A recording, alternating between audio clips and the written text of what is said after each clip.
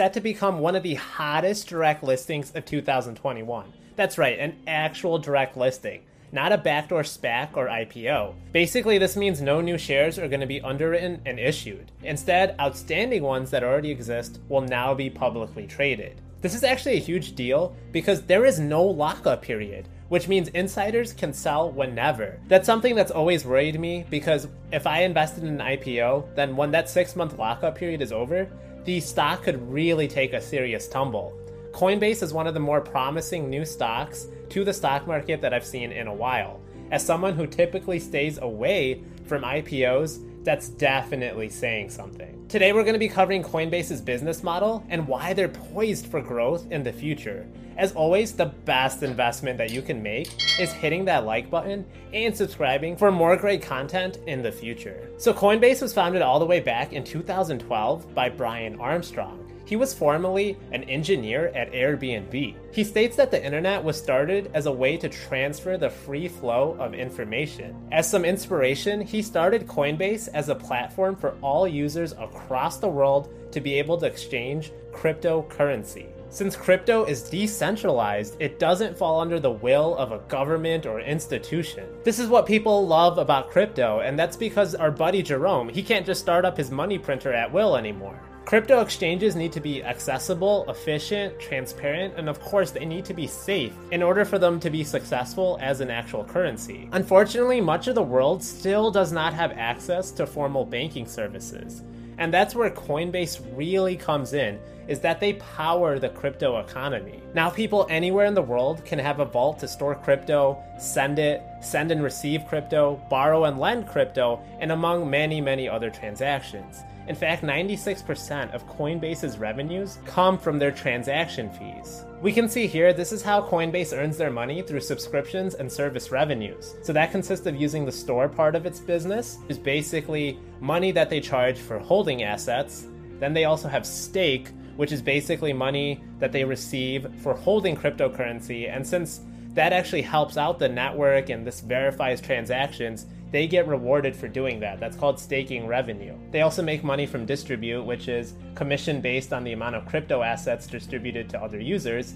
And of course, they make money from build, which is license revenue that they generate from their Coinbase analytics service. So Coinbase is already accessible to retail investors, institutions, and they really see this as something the whole world can one day use, regardless of their financial position or what language they speak. Money is, of course, the universal language across this planet. But how many of these people get forgotten in regular banking? This is a chance for everyone to be included on a global and open financial system. They say that their total addressable market is really anybody with a smartphone. And today, that is over 3.5 billion people and growing. Or just look at the market cap of all of crypto, which is nearly $2 trillion, and 55% of that is just Bitcoin alone. Coinbase already has 56 million different users, according to their latest earnings release, in over 100 plus countries. There's just so much more growth opportunities ahead for Coinbase. It's already being used by institutions, hedge funds, endowments, pensions, and corporations like Tesla or PayPal. This just shows that trust is being built, not only in crypto, but Coinbase as well. Users can receive rewards for simply holding on to their crypto. Coinbase also has their own debit card, which users can use to earn crypto rewards when swiping. Coinbase's commerce works with different merchants to be able to process payments with their applications. They recently acquired Bison Trails, which is like the Amazon Web Services for crypto. This will allow for crypto infrastructure as a service to developers and companies that want to offer crypto to their customers. Since crypto is not federally insured like our money and banks are, security is everything. Coinbase is actually one of the longest running crypto platforms that have never lost funds due to a security breach. Of course, just because it hasn't happened in the past doesn't mean that that's never going to happen or be a reality in the future. I guarantee there's people working all hours of every day trying to breach into Coinbase. So to me, that is a risk when investing in a company like this. Crypto, of course, doesn't operate like the stock market exchanges do. They are running 24/7, 365. Coinbase has a rapidly growing customer base. The more popular crypto becomes, that means we're going to be seeing more and more companies start to add it to their balance sheets. More places are accepting it also as a form of currency and payment, and that's only going to be more good news for Coinbase. A majority of their revenues come from transactions involving either Bitcoin and Ethereum. I can't see the demand for this going away anytime soon. In fact, I think it's only going to get stronger.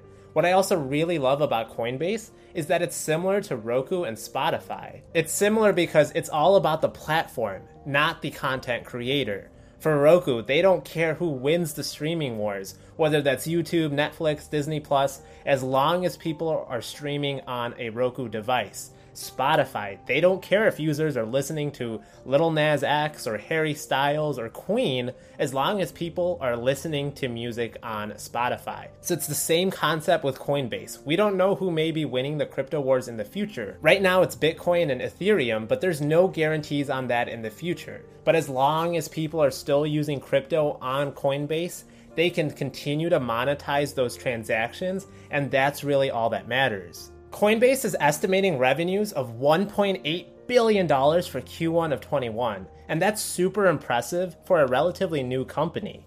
I sure hope that the volatile nature of crypto doesn't mean that revenues are always going to be fluctuating very heavily. There's going to be about 115 million shares of Coinbase out there, and the valuation that I'm seeing could be anywhere between $68 billion and $100 billion.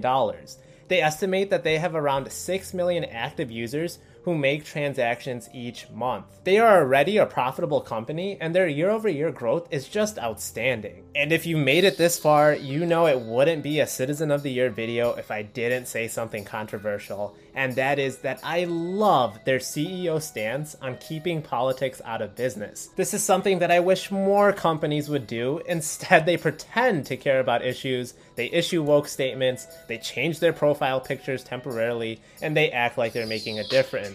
I drink Coca-Cola for its taste. That's all I'm concerned about with them. I don't need Coca-Cola to be telling me how to think. Every time a company makes a political stance, they are potentially alienating 50% of their customer base. I feel like companies should always strive to be politically moderate as possible. Coinbase's CEO basically said, hey, at this company, we're focused on building the best products as possible. We're also focused on building an equal work environment and empowering everyone through our actual business. He even highlighted why he takes this stance, and that's because even if we all agree that something is an issue, our way of actually going and solving that is going to be different, and that might cause internal issues. And he even points out that Facebook and Google have had major internal issues because of their political stances, and that has even impacted their productivity. Their mission is to create an open financial system for the world. Not everybody needs to be an activist these days. It takes a lot to stick up to the mainstream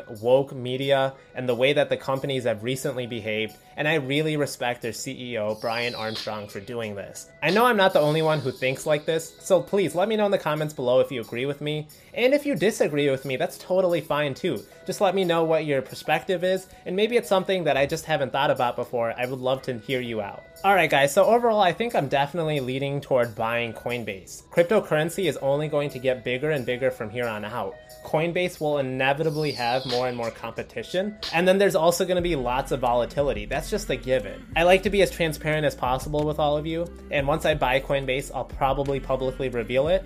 And just because this might be the right investment for me, doesn't mean that it's the right investment for you. Don't forget to like, comment, and subscribe if you have any questions or comments or video requests, or if you just want to say hi, I would love to hear that. Don't forget these videos are now available wherever you get your podcast under the Collect Cash podcast name, and I will buy, stash, collect cash you later. This is not financial advice and for educational purposes only.